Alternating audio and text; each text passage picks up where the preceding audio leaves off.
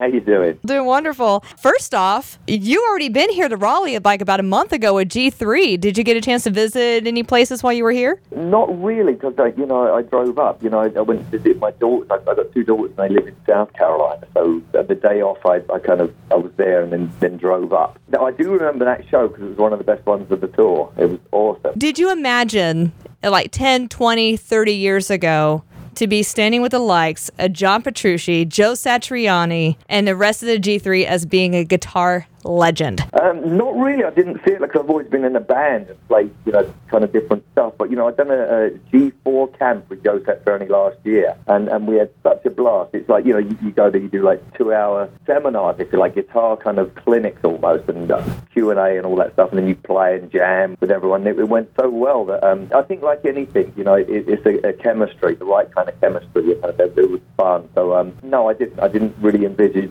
in that. And also doing a theatre tour, an American theatre tour, which I've never done before. It's always been bigger places. And so that was wonderful. It was just such a lovely experience. With Joe Satriani and John Petrucci, just the most amazing guys, and immensely, vastly talented. So I got so much out of it. It was, apart from, the flu and all that stuff, which everyone kind of got, but we kind of soldiered through that. But it really, really did get so much out of it. It was just an honor and just totally inspiring. All round. Definitely. I was at a loss for words when I got to see that you were up on the lineup as well, and a lot of work that you've put in yourself, and not just with Def Leppard, but you've done a lot of side projects even lately. So tell me about Delta Deep. How's that going?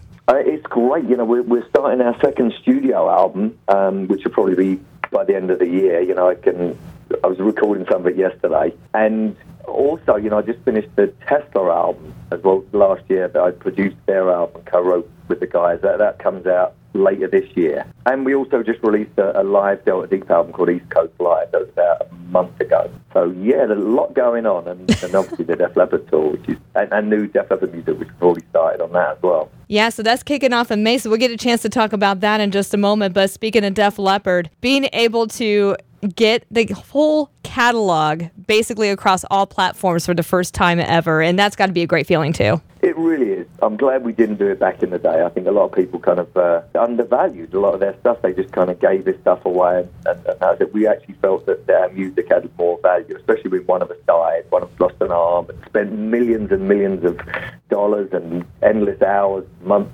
years, recording all this stuff. We didn't just want to give it away, and we had a clause in our contract that allowed us to wait for the time being right, and we finally got a great arrangement with Universal, and we come to a great deal, if you like, and that's been really inspiring as well. And it's great having people going, hey, I can listen to you on the phone now, so it's really cool. Even now coming back together on tour, and you've been in Raleigh many times, you've been over at Coastal Credit Union Music Park at Walnut Creek, and this time a little different because you're going back to stadiums and you're going back to arenas during this entire tour. Yeah, so that's going to be great. It's with Journey, which is great. We toured with them in 2006, and that was an awesome tour. So we've been threatening to do this for a long time.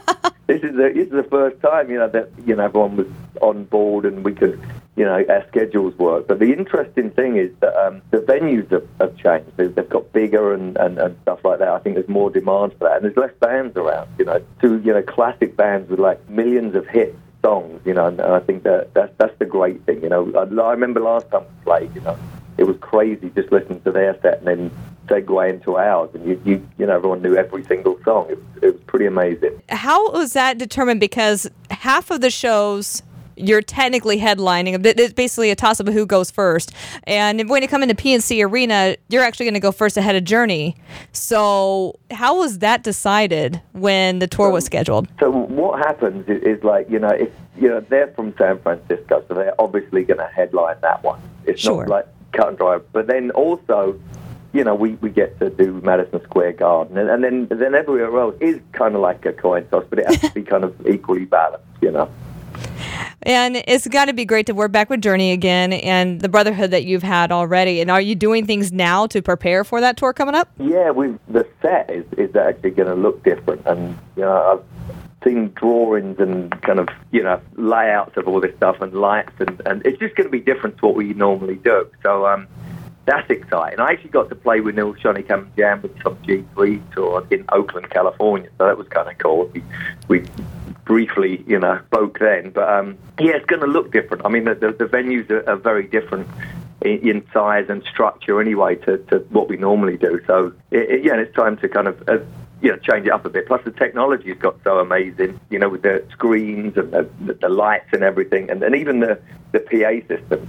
Everything's just got so much better as far as that goes. So really excited about that. And I'm going to assume some things never change. Is the audience going to continue to see you shirtless? Absolutely, yeah. I guess so. Yeah, yeah. We're doing the Royal Albert Hall in a couple of weeks in London. I'm probably going to. Just because, it's like kings and queens and everything have gone there, it doesn't feel right to be running around naked there. But I'm probably going to wear something there. But yeah, it gets so hot, especially in the summer outdoors. It's just like really sweaty. And the singing is what does it. Everyone goes, well, don't you ever get cold? And it's like, no, not when you're screaming your lungs out. Kind of, it's like an internal heater. Well, as if that doesn't keep you in shape to begin with. I mean, you're in fantastic shape for another reason. And I love always talking about what musicians do outside of music. And there's something to do more music like you do, but you also study martial arts. Yeah, absolutely. And that really helps. I've got this new trainer in LA, Eric the trainer. He's awesome. He does the body. Just changed the workout routine so that you don't get injured, like you do different kind of, just a different length of where you would normally do, so you don't, hurt your joints and muscles and that. And he's also, 3 different black belts he's got, and Billy Blank. Yeah. Who's, world champion. He's there as well. He actually trains. I've actually got to train with him a couple of times, which is awesome. So, yeah, I think it's really important. Diet is obviously right up the top there, but you just got to stay active, and then it keeps you young. Sleep, lots of water, all of that stuff. But yeah, I really dig martial arts. Great, it's wonderful. You're not planning on stepping into MMA at any point, are you? No, I mean I know some of them guys, and you see them train, and it's really at a different level, and it's they get mashed up. It's like really, really dangerous and stuff. So, sure. No, God no, that's crazy. Anyone like that, boxing or anything, there's so much that goes into it that people are not even aware of, the training and everything. So, more power to them. It's a big deal. They do really well. Well, jumping back on stage with Def Leppard coming up in May, and of course, Journey joining along with you. Is that feeling still the same doing this, last 20, 30 years, joining up on stage and the lights start flashing and the people start screaming? Is that still the same feeling that you get when you've done it back in the days of Pyromania? It's better now because there's less people do it. It actually means more now. It means a lot more that a 60-year-old guy can run around on stage and still have the same effect, when I was 25 or something, when we all were. So, I think it actually means more the older you get. The fact that there's less bands, the industry's changed so much. And, we just done a South American tour at the end of last year, and, we done Rock in Rio, and it's like 90,000 people. And that doesn't get old. People go, doesn't it get old? It's like, no, it's just crazy. It's like, it's amazing. You dream of it as a child, and the fact that you can do it as an adult is it's great. But we do put a lot of hard work into it. We keep trying to make the band better. We're better singers, better performers, better players, like guitar players and everything. It really has a huge effect.